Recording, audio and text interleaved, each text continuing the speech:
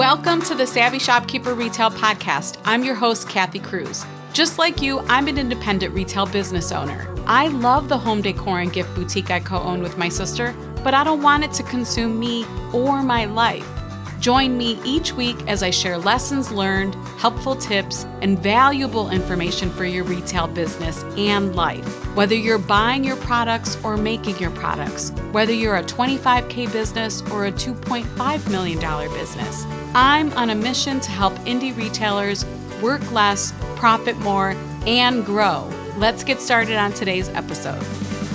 Welcome to episode 193 of the Savvy Shopkeeper Retail Podcast. How to decide if it's time to start wholesaling in your product-based business with Katie Hunt. I'm your host, Kathy Cruz. I have to say that I'm really excited about today's interview.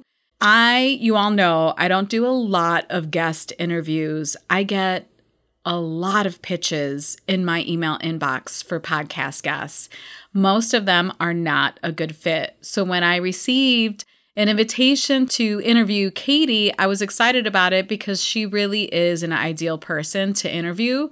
So many of you with brick and mortar stores also make your own products, and probably some of you already wholesale. So what I really wanted to do is fill a bit of a gap here. I'm not a wholesale expert. I have content on the topic. I've taught about it. I can be helpful, but Katie's the expert. So I think this is going to be a fantastic interview for you to listen to if you're interested in wholesaling or if you already do. It's also really good for brick and mortar store owners to listen to this just to learn about what it's like to run a product-based business and what it's like for them to wholesale to us. I think it's a two-way road. I really love the way this podcast episode ends. So make sure you connect with Katie online. She shares all of that stuff at the end of the episode. But I genuinely believe whether you own a store or whether you make your own products or both, that this is a really good episode to listen to. I also like that Katie shares 4 common mistakes that wholesalers make. So go ahead and listen to the episode. I hope you enjoy it. Thank you to Katie for doing this with me. I really appreciate it. And if you want to find links to anything that we mentioned or how to connect with Katie and find her website, all that good stuff, you can find it in the show notes for this episode. That's savvyshopkeeper.com/episode 193. Enjoy the interview. Hi, Katie. I'm so happy to have you here today. I'm really looking forward to interviewing you. I've followed you for a really long time. I know sometimes that's weird. Like when people say that to me, they're like, oh my gosh, I've listened to you for like 2 years. That applies here. Oh, so well, thank you. Yeah, I'm really looking forward to having this interview and getting all of your insight. I just mentioned before we press record that when I first started on my own journey, I started to create content and information for the store owners who also made their own products and then were looking to wholesale. And then I realized it's really hard to serve everyone for everything, right? Yes, it is. So I shifted and said, okay, I'm really going to focus on the brick and mortar store owners and helping brick and mortar store owners. So I love when I realized that I could interview you for this because we have quite a few brick and mortar store owners in my community and who listen to this podcast who are also makers and they make their own products. You can provide them so much more information and insight than I can. So let's just start off by you introducing yourself and telling everyone about your journey. And I just have to say, your about page on your website is so good. It's so good. Thank you for saying that. We were just actually having a conversation about it the other day of, do we need to change it? We definitely need to update a bit, but thank you for saying that. It's fantastic. So we will link all of that and we'll talk about that in a second. But Katie's business is Proof to Product. We're just going to get that out there right now. So tell us about you, Katie. Kathy, first off, thank you so much for having me. It's just a joy to be here and to have this conversation with you. And like you, I have a very similar story to how I got into this world. I had a product-based business. I knew wholesale was what I wanted to be doing, but I was learning as I was going. I was figuring things out on the fly. I was looking at Google, Facebook groups weren't a thing. Instagram wasn't even around at the time. And I just had to figure it out as I went. And as I looked around in my industry, I saw there's a lot of us that are in the same boat here. And I have done the research on certain pieces, or I've experienced certain things that is valuable to share with my colleagues so that they don't trip on the same stones that I tripped on. And, they have knowledge base that I could benefit from. And so I started my product-based business in 2008. In 2011 is when I started what is now Proof to Product. And again, it just stemmed from a place of let's share what we all know so that we can all grow together. We can strengthen our industry as a whole. And there's no sense in each of us reinventing the wheel. We can build businesses that suit the life we want to live and, can really empower us to still make a healthy living financially. We don't have to do that alone, even though the business is ours alone. So that is really how my start in this world came about. I've now been teaching thousands of product creators and manufacturers over the last 13 years, I guess it is, on how to create a product line, prepare it for the wholesale market, and then scale up their sales. So strengthen their relationships and do all the things that, to connect with your audience, to connect with the shop owners that you work with. And I will say, I want to put a plug out to your shop owners that are listening. The indie shops are the bread and butter of our community's sales. Our indie manufacturers love working with our indie shops. And honestly, they are the reason that so many of our manufacturers survived the pandemic and down seasons. It's because of those relationships. It's the continued ordering. And so thank you to your audience for just how much they love on the independent manufacturers as well. Yeah. And thank you to your audience, because so many of us thrived and or survived the pandemic because of the handmade products, because of how much all of our customers love that. So I feel like this interview is so timely and so perfect.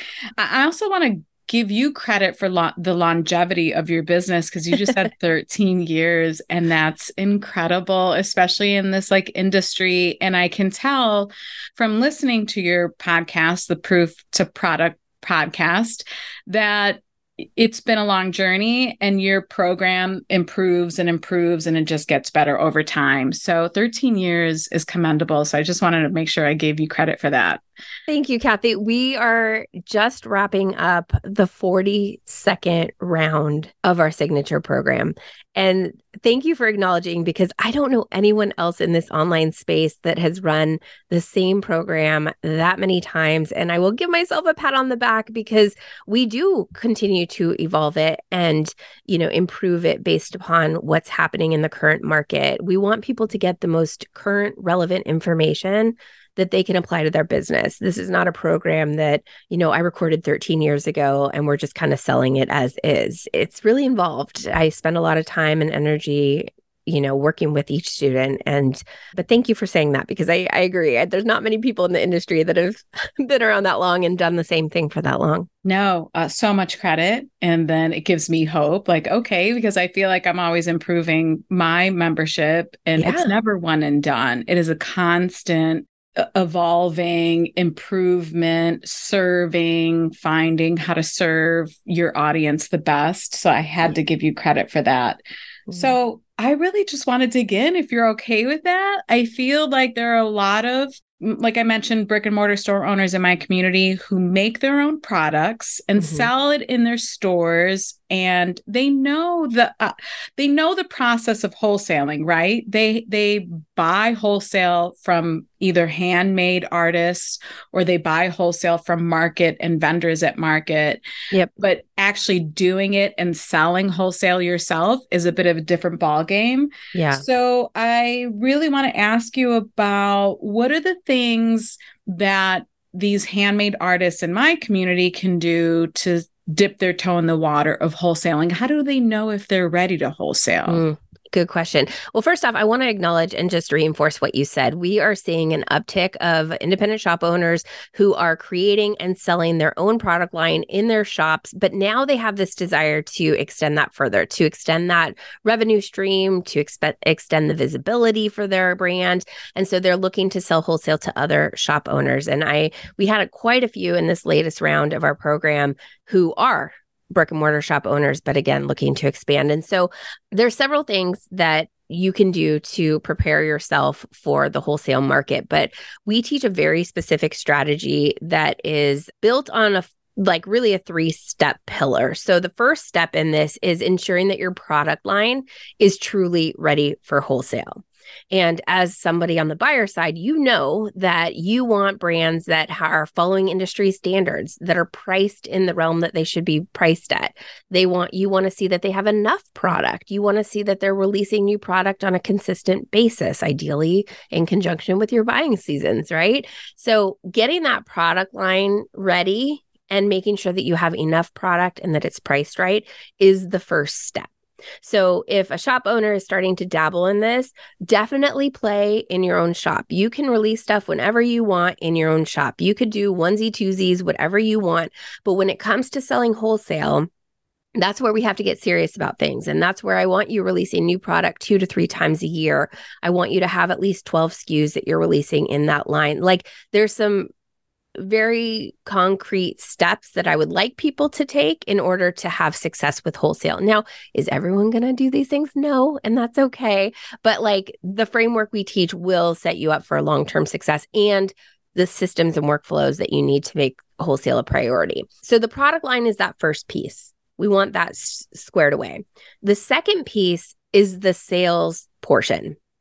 And I'm not talking about going out and doing sales. I'm talking about your terms and conditions for wholesale. Those are critical, right? Shop owners want to know, how much am I going to have to spend? What's your MOQ for each piece?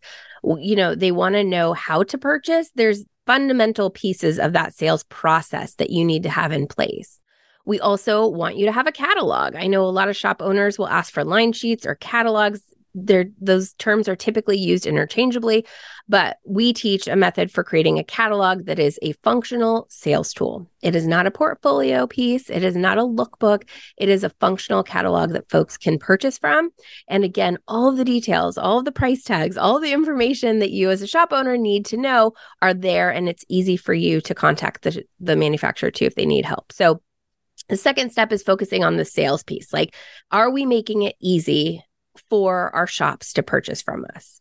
And all of your listeners will have a leg up on that because they know what their buying preferences are and what systems they've seen from other brands that are easy to use, or, you know, just how they like to be sold to. And now every buyer's different, of course, but again, your folks will have a unique perspective on that, which I think will be great. So we work on our product, get that ready. We work on our sales pieces. We make sure that is strong. And then the third piece of this is the outreach and the marketing. And that is where we start to do the outreach to different shops that are a good fit for our brand. And that's where I teach a wide variety of things like email marketing or social media marketing or exhibiting at trade shows or different things like that. There's multiple ways to get your products in front of buyers, as your audience will know. But figuring out what that mix of touch points are is going to be unique to your specific brand. So those are the 3 pieces of what we teach. We actually break out trade shows as a whole 4th category in our program because it's such a large piece of content of how to exhibit and how to leverage that for the most optimization of sales and things. But those 3 are the core pieces of your wholesale foundation. Yeah. So I love that you give it a bit of a framework and there's steps to it. I also understand why number 4 would be trade shows. And when you talk about even just mentioning these 3 parts, I get a little overwhelmed at the thought of, oh yeah, there are so many parts and pieces and moving parts to running that kind of business. So take a brick and mortar store owner who's trying to run their brick and mortar store, and then you add this revenue stream and this to their business. And that's a lot to take on. And you also realize, what's that? It's a lot to manage. Yeah. And if you want to do it well, there are so many things that you can implement to do that well. But sometimes you kind of need to know what are those things. Yeah. So I like that you mentioned for step number 1, like knowing that your product line is ready for this. I like that you said like that they can use their store as a testing ground. Mm-hmm. Can you keep up with the pace there? Is it priced right? Is it turning too fast? Is it not turning enough? All of that kind of stuff. So you have the perfect place to test that. And I can think of one person in particular in my membership group, Master Shopkeepers. She just recently started making her own products and sell she sells them, and she's considering wholesale. So I have her in mind when we're recording this podcast episode. And I also want to mention, in case they're new, and we do have people who are making items and have never heard the term MOQ, that means minimum order quantity, right? Yes, I apologize. I go into my jargon a little too much there, but yes, it would be minimum order quantity. So when you're purchasing from a manufacturer, you're purchasing each SKU in a certain quantity. So greeting cards is typically 6 per SKU. A lot of the gift items are 4 per SKU. Some are in case packs of 12 or 24. We see that a lot with candles. So it's going to depend on what the product category is to determine what you're purchasing in. This episode is brought to you by the Savvy Shopkeeper Quiz. As a shopkeeper myself, I've learned that there are action steps we can take during specific stages on our retail journeys that help us create efficiency and improve profitability so we can grow. But first, it helps to know which stage you're in so I can help you determine what to focus on. Sign up for my newsletter and take the quiz to find out which shopkeeper stage you're in. You'll get a helpful Savvy Shopkeeper roadmap with a list of helpful podcast episodes and 2 free resources for where you currently are in your journey. If you want to take the quiz, visit savvyshopkeeper.com/quiz.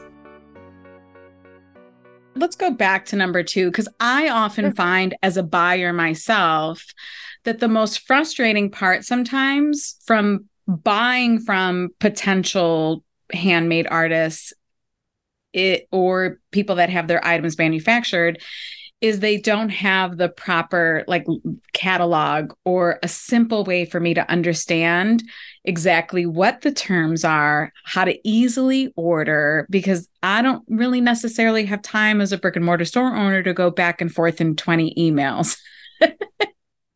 I'm giving you the hands. Yes, the praise hands, because yes, I will tell you, I mean, I've talked to dozens of shop owners. I've worked with thousands of manufacturers, and this is the thing I'm constantly trying to beat home. From the manufacturer side, we have to make it as simple as possible.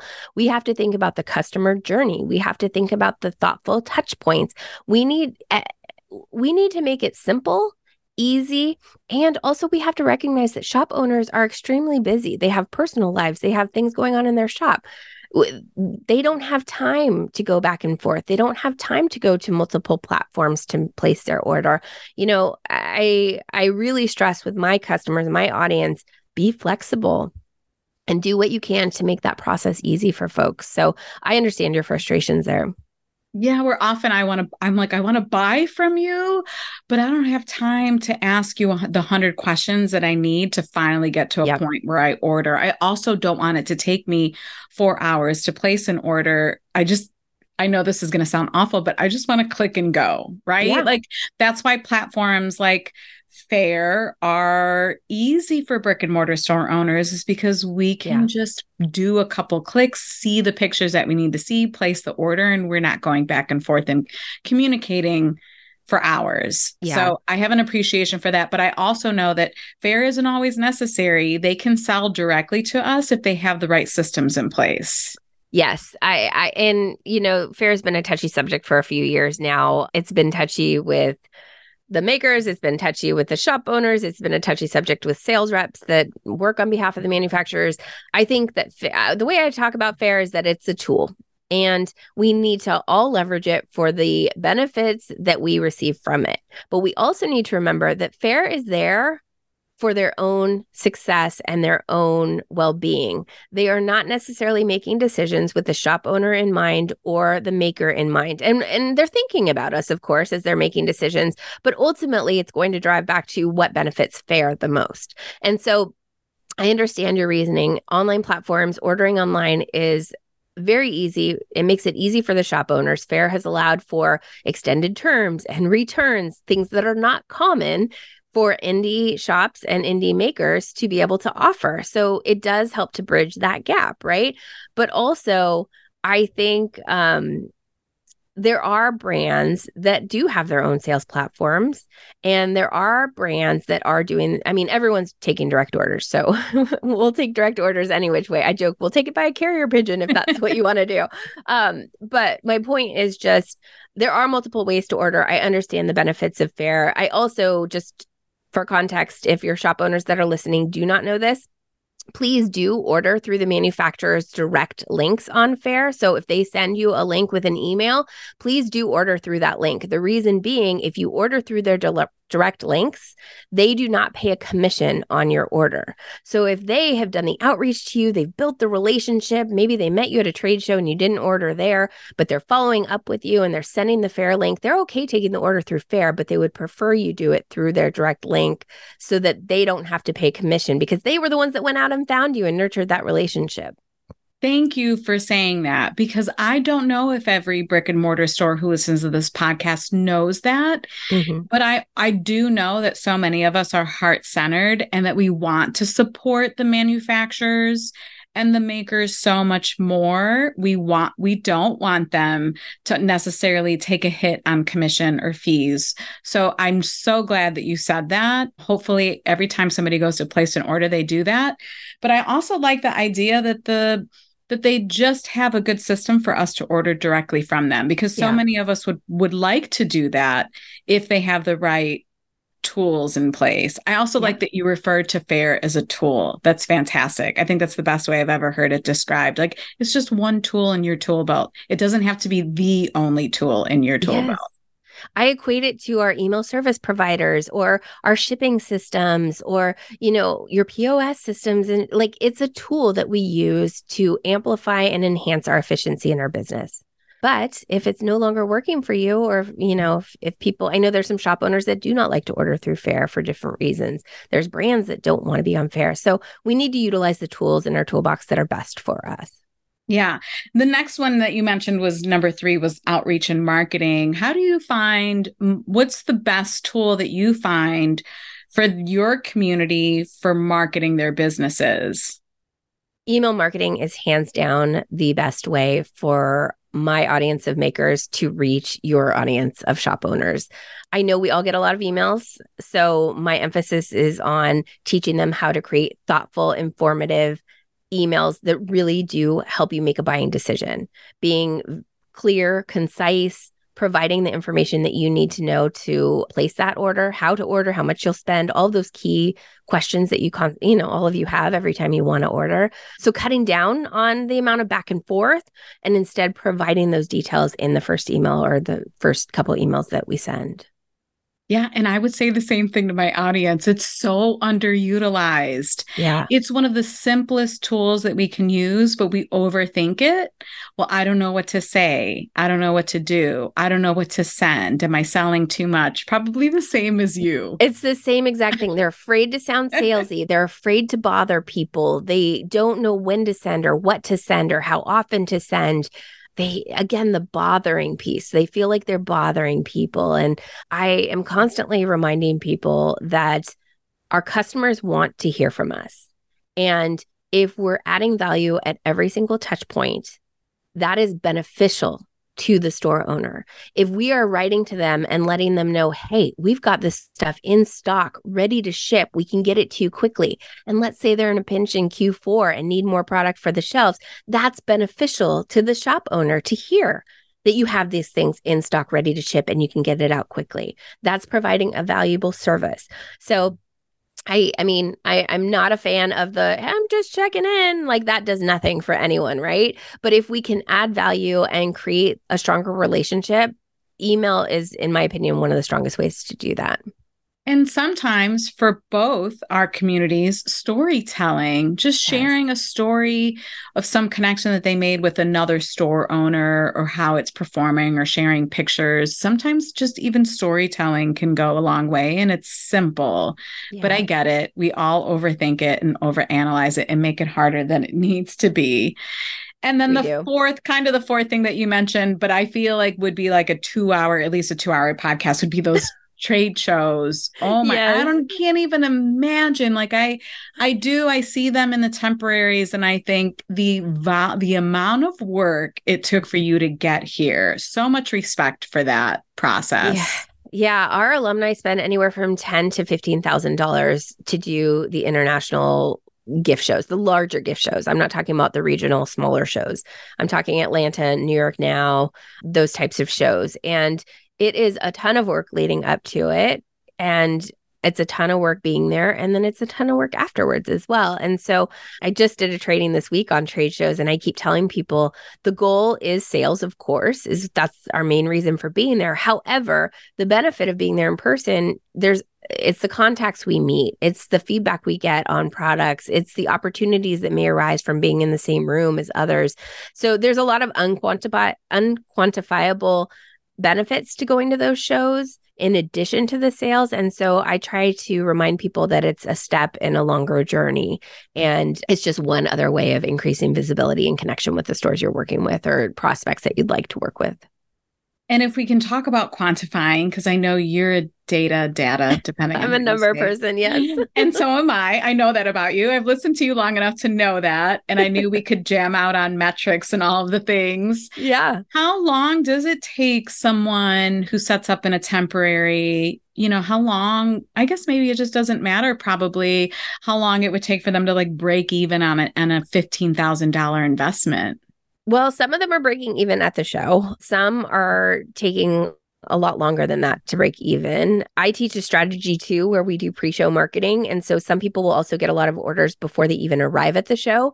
So that's always it's nice to go into the shows knowing that you already have a few orders in your hand, but it's different for every brand. It's going to depend on what you sell, the price point, which shows you go to, the volume of people that are there. There's no clear you can expect, a return on your investment in this amount of time. Unfortunately, I did get that question in my class this week of like, what's the expected ROI? And I said, it's kind of like gambling in a way, which is scary, but it's like paid advertising and other things we do. But what I tell people from my side of things is it's a marketing expense. So we want to add it to our marketing budget for the year. If you want to do a show and you do everything you can pre-show, during the show, and after the show to maximize that investment in that opportunity. So it's about letting people know you're going to be there. Even if the shops aren't going to the show, we still want to tell them here's where we'll be. And we want to extend the show specials to them.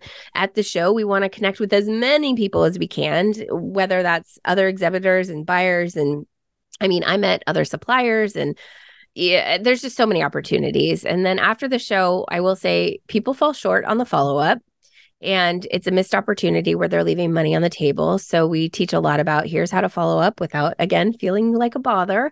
Yeah, but it's hard to quantify that question, though. I knew the answer to that, but I know that's what some people are going to be asking, because for sure, the store owners who are making their own products and are considering shifting into wholesale for their products, they probably have that question. So I'm trying to think of all the questions that they would have.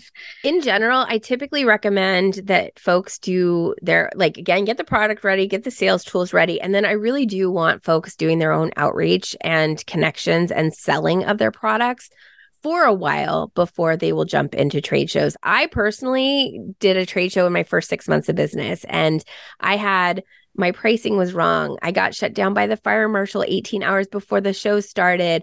There were so many things that went wrong. Now, nobody really knew about it at the time. They make for good stories now. But my point is, if I could go back, I would instead get my product stronger, get my sales tools stronger, and practice my sales process and really work on building connections with the shops I want to be in. Going through that process helps you refine your messaging, your sales process, your fulfillment process on orders.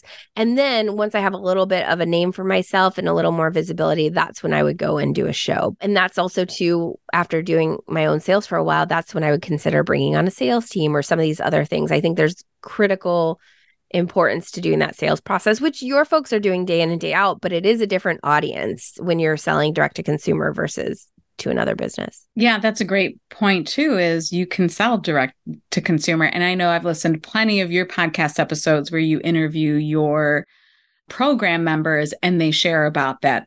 I love that they share the numbers too, because they'll say I'm 20 to consumer and 80 wholesale or whatever it is. I love hearing the numbers. Same. So I know you have 4 common mistakes that people make when they head into wholesaling. But before we do that, can we talk a little bit about manufacturing? Because I have so many questions. Yeah. Like how do they find the manufacturer? How does that whole process look? I will tell you, it's a slug. I think when you join a community like ours, we have a vendor directory that we provide to folks, and it includes a number of different manufacturing resources that have been tried and true and utilized by our community. So that's one shortcut. But I will say it is tough. I mean, I think the key is to hone in on what kind of product you want to create first and foremost. I think sometimes people do the opposite. They're like, who can I work with and what do they make? And we don't want to do that. I want you creating products that are meaningful to you because they'll be easier to sell and market. So figure out what kind of product you want to create. And then, it's a lot of sleuthing. It's a lot of Googling. I do not encourage folks to message other makers and say, hey, where do you get that made? Because they're not going to share that proprietary information. In a safe community like ours, where we have this vendor directory, that's a different story. But I've had a lot of people that are like, well, I messaged, this big brand and asked where they get this product made. And they told me to get lost, essentially. I mean, not those words. I said, yeah, because they worked really hard to kind of identify that resource. But it's a lot of trial and error. It's a lot of Googling. It's a lot of getting samples and seeing if the quality is up to snuff. It's a lot of talking to them about what types of quantities they can produce so that you can get the price per piece where you need it to be for your profit margins. Sometimes it's trying to find domestic short run, meaning small quantity printers or manufacturers that you can work with. Sometimes it means going overseas if something's more complex. But if you go overseas, you got to do large quantities and deal with, the logistics of that. So there's pros and cons. It's tough though. And I think that's why most people will enter the product space with some of the tried and true products that are easier to manufacture. In our community, that's a lot of stickers. It's a lot of greeting cards. It's a lot of posters, or we have a lot of people doing candles now because that's gotten a lot easier to manufacture domestically in smaller batches. I have a lot of people too who are utilizing print on demand services to test the market for something. So they'll use products from a print on demand service, run those sales to their retail audience online to get a sense of, is there a demand for this? Are people interested in it? They can play with their pricing a little bit and figure out what it needs to be at. And if it takes off, then they'll go find somebody that can produce that product in larger quantities at a price per piece that would work for wholesale. Okay. So I feel like I was kind of dancing around your topic there, but it's a process. Yeah, no, that's exactly what I want to know. I mean, like I mentioned, I feel like we can talk about each question I ask you for 2 hours each and then some. What percentage of your audience or your program members actually make their products versus how many get their products manufactured? Do you have any idea on that? I don't know what the exact breakdown is, but I would say majority likely started making their own. And once they started wholesaling, they looked for outsourcing partners. If you're wholesaling, it's expected that you're carrying inventory because our shop owners want the product when they want the product. And there's not a lot of people that will wait like for a 30-day or 60-day turnaround time. So, certain products are easier to outsource and manufacture elsewhere than others. I have somebody in my group right now who does bracelets that are handmade by women overseas. Like a village does it for her, and she has personal relationships with everyone in the village. And so, for that, I talked to her about, okay, well, we extend the turnaround times, but also we need to get a buffer of inventory going before you start really pushing on the sales. So I share that just to say there's ways to work around all of that. And I have people that really want to stay with handmade products, and that's part of their brand story. And so I remind them, okay, well, let's figure out how to do this then. Do we train on other people to do it so you're not the sole person? Do we outsource pieces of it, the process, but ultimately the end conclusion product is coming from your studio? So there's ways to maintain that if somebody wants to. But I would say my students who are really scaling into multi-6 and 7 figures, they're all mainly outsourcing most of their products. I don't know a handmade brand that's at that level. Yeah. And that makes sense. Like you can only you can only produce so much. And some Yeah. of these handmade products are really involved. I mean, obviously it takes a lot of effort and Yeah. tender loving care sometimes. Yeah. And that takes time. It does. And, that's what a lot of people want to buy too. So I'm not trying to discourage folks from the handmade sector. It's just more about focusing internally on what do I want my business to be? What do I want my daily life to look like? And then making decisions for your business, particularly around manufacturing based on that. This episode is brought to you by Master Shopkeepers, my mastermind group for brick and mortar retail store owners. If you're craving support, connection, inspiration, and motivation for your retail business, apply to join us. It doesn't matter what stage of shopkeeping you're in, what matters is your drive to work less, profit more, and grow, both personally and professionally. Learn more at savvyshopkeeper.com/group membership. That's savvyshopkeeper.com/group membership, all one word. Okay, so let's dig in. Not that I want to focus on mistakes, but I think we can learn from those mistakes. Yeah, we've kind of covered several of them just in our conversation here, but I would say the four most common mistakes that I see brands making when they're trying to get into wholesale is that first, their products are not priced right. They're either too high or they're too low, most commonly too low. And if they're too low for wholesale, your profit margins are going to be so slim. And when you start to crunch those numbers, I did an episode recently called Why I Don't Want You Filling a $25 Wholesale Order. And I ran the math for folks. And I said, if you're selling this, if you're selling an order for $25, you are losing money on that deal. And the same is true when we look at individual products. So if we're selling them too low, and we don't pay attention to our numbers, we don't look at what our margins are, you could be selling something and losing money on every deal. So the products not being priced right is the first thing where people tend to go wrong. And I know a lot of people are afraid to look at the numbers. Hopefully your audience is comfortable with their numbers, but that's the first thing I want people to do is get comfortable with the numbers.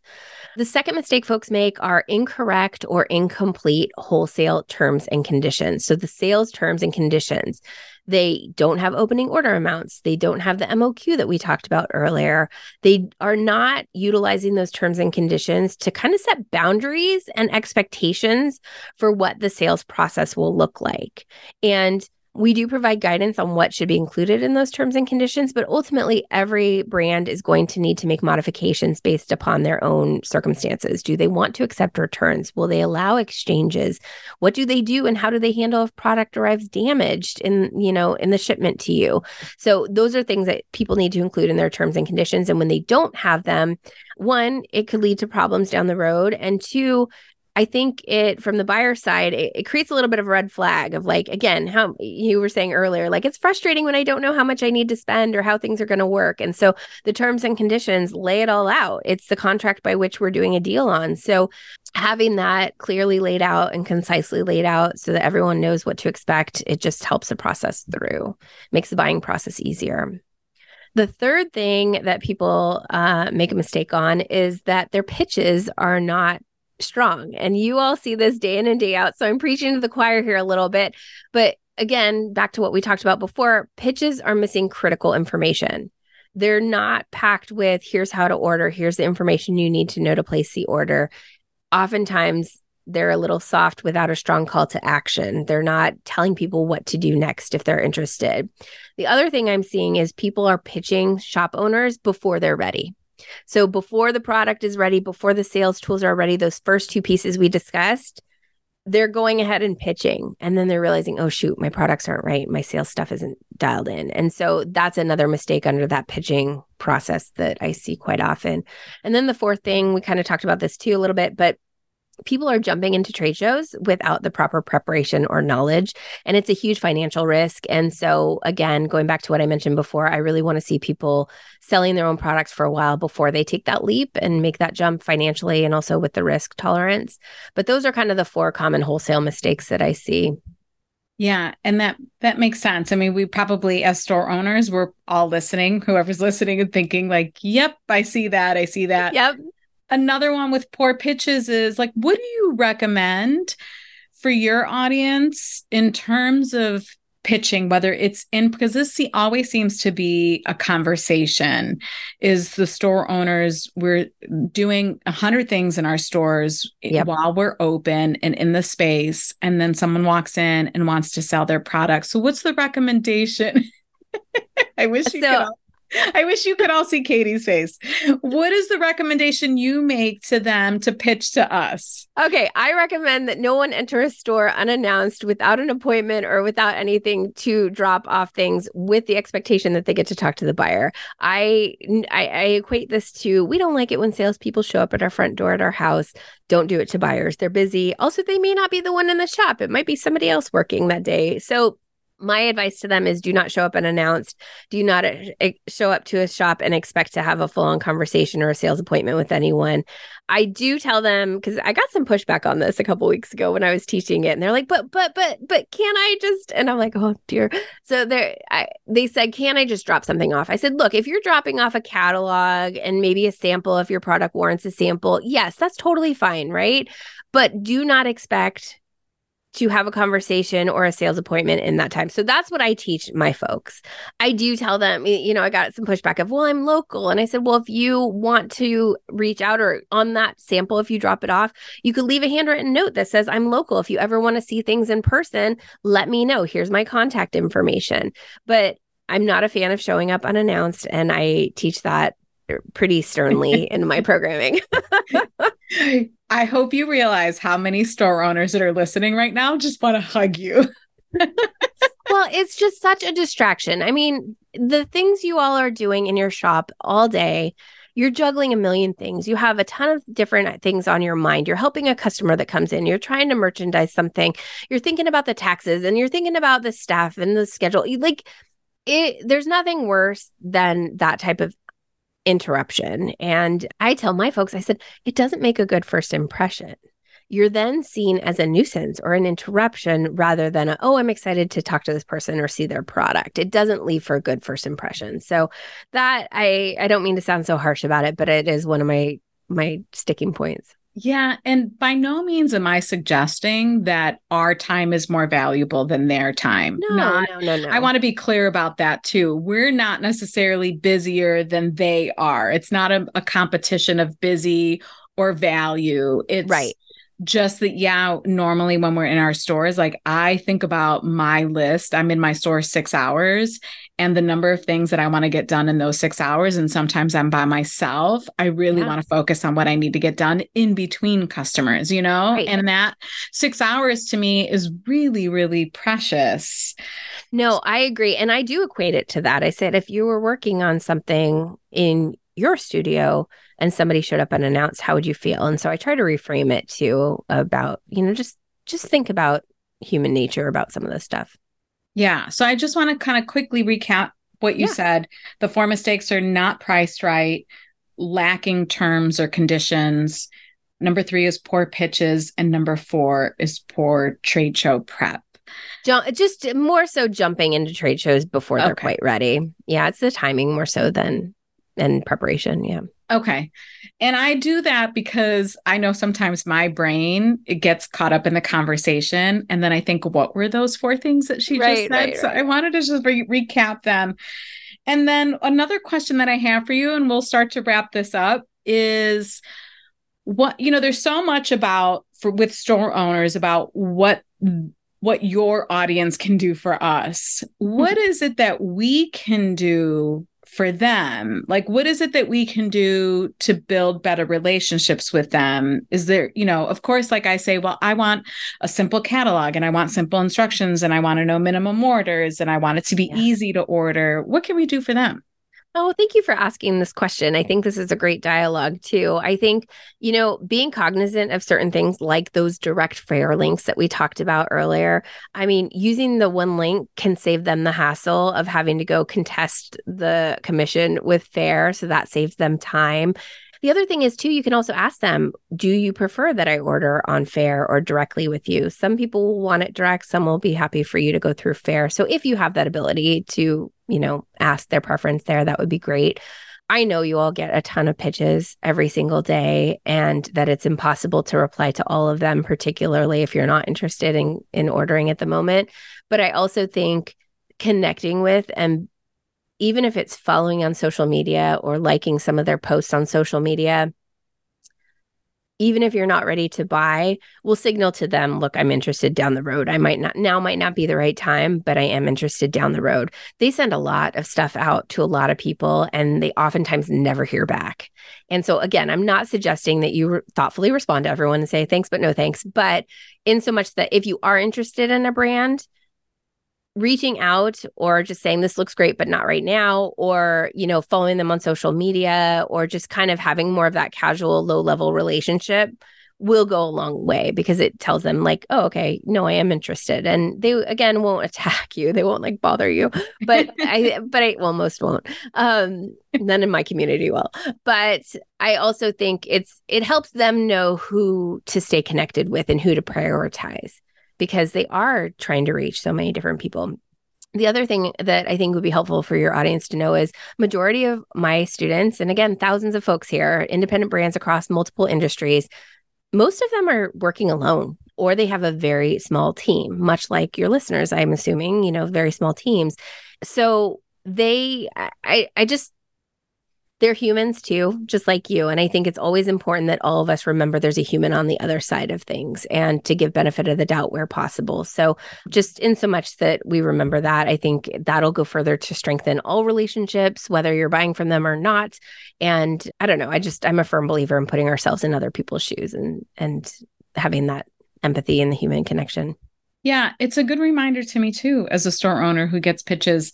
I feel like that's one place that I've dropped the ball, where if I know for sure I'm not interested in the product, that I could at least respond and say no, thank you, because I imagine part of your training is teaching them how to reach out to hundreds of store owners. And then you have to keep track of that in a database or in a spreadsheet. And, you want to be able to say, like, let's go ahead and move that store owner over to the not interested column, and then kind of clean up that database to make it easier to manage. So it's a good reminder for me too, that we're all human. Well, and what I want to add to that too is they don't want to bother you if you're not interested in their products. And one of the things I teach is our products, our services are not for everyone, right? And so we want to attract the right people. And I don't want to say repel as in like go away, but like we don't want to bother the people that aren't a good fit. So if something is truly not a good fit and you're able to just write back and say, it looks great, but not for us, thanks, or, or you don't even have to say that looks great. You could just say, not the right fit for us. We do teach people about follow-up and continuing, and unless they hear a direct no, to stay on it, because a lot of times people get busy. But yeah, I mean, if you don't want to hear from them, they don't want to bother you either. So. Yeah. I don't want to waste someone else's time, and they don't want to waste yours. Right. Yeah. So one more question, and then we're going to wrap this up. I want to know everyone to know how to follow you. What is there an expectation about tagging or photo credit? This is a good question. We were just having a conversation, and I was encouraging my students to share the stores. Like if you were to order from me, once I ship the order, I personally think it's fun to take a picture from your website or your social, share it and tag you and say, hey, we're super excited to be working with Kathy. And that way it adds visibility for you. It also tells our local customers that follow us online, hey, here's a shop in your area that you can go purchase from.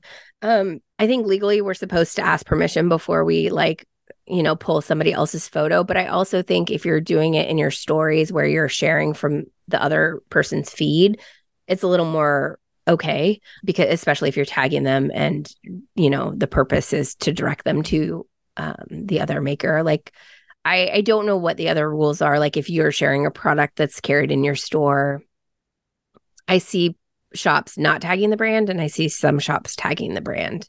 And I don't know what the legal answer is to that, but I think reciprocity is kind of cool in that respect too, where you're just marketing each other. It comes from a good place and you're marketing 100%. Each other. I think the more we can lift each other up, the better all of our businesses will become.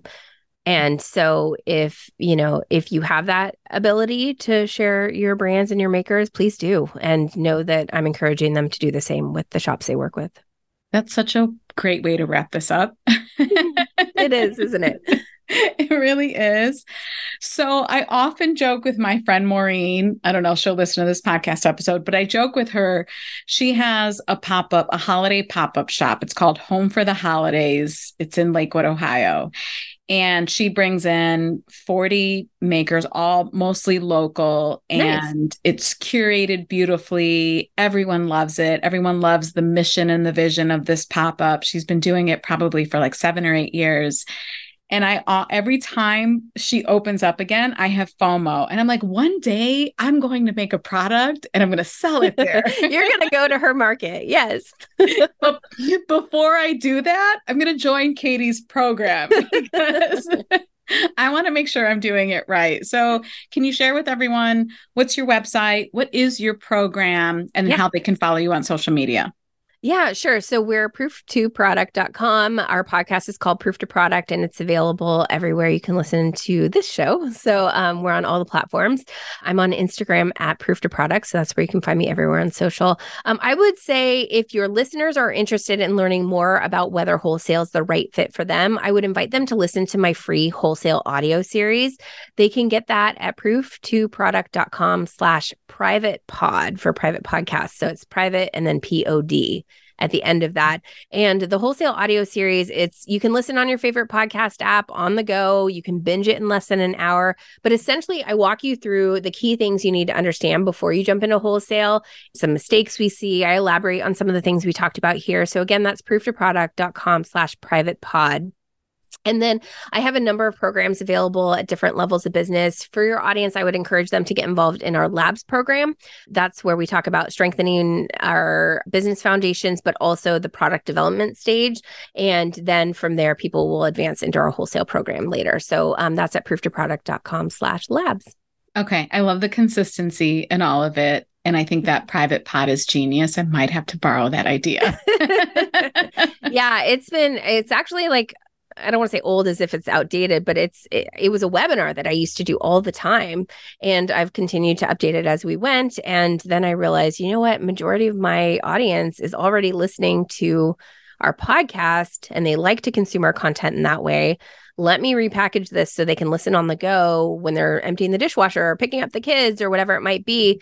And it's been really great. They're appreciating the format and they're not having to sit at their computer to watch a video or any of that. So yeah, right. It's worked out well. That speaks to me. I think it's fantastic. Katie, I knew I would really enjoy interviewing you. I genuinely have. Thank you so much for doing this. I know my audience is going to appreciate it. And again, I love the idea that we all just lift each other up because we can all use it, right? Yes.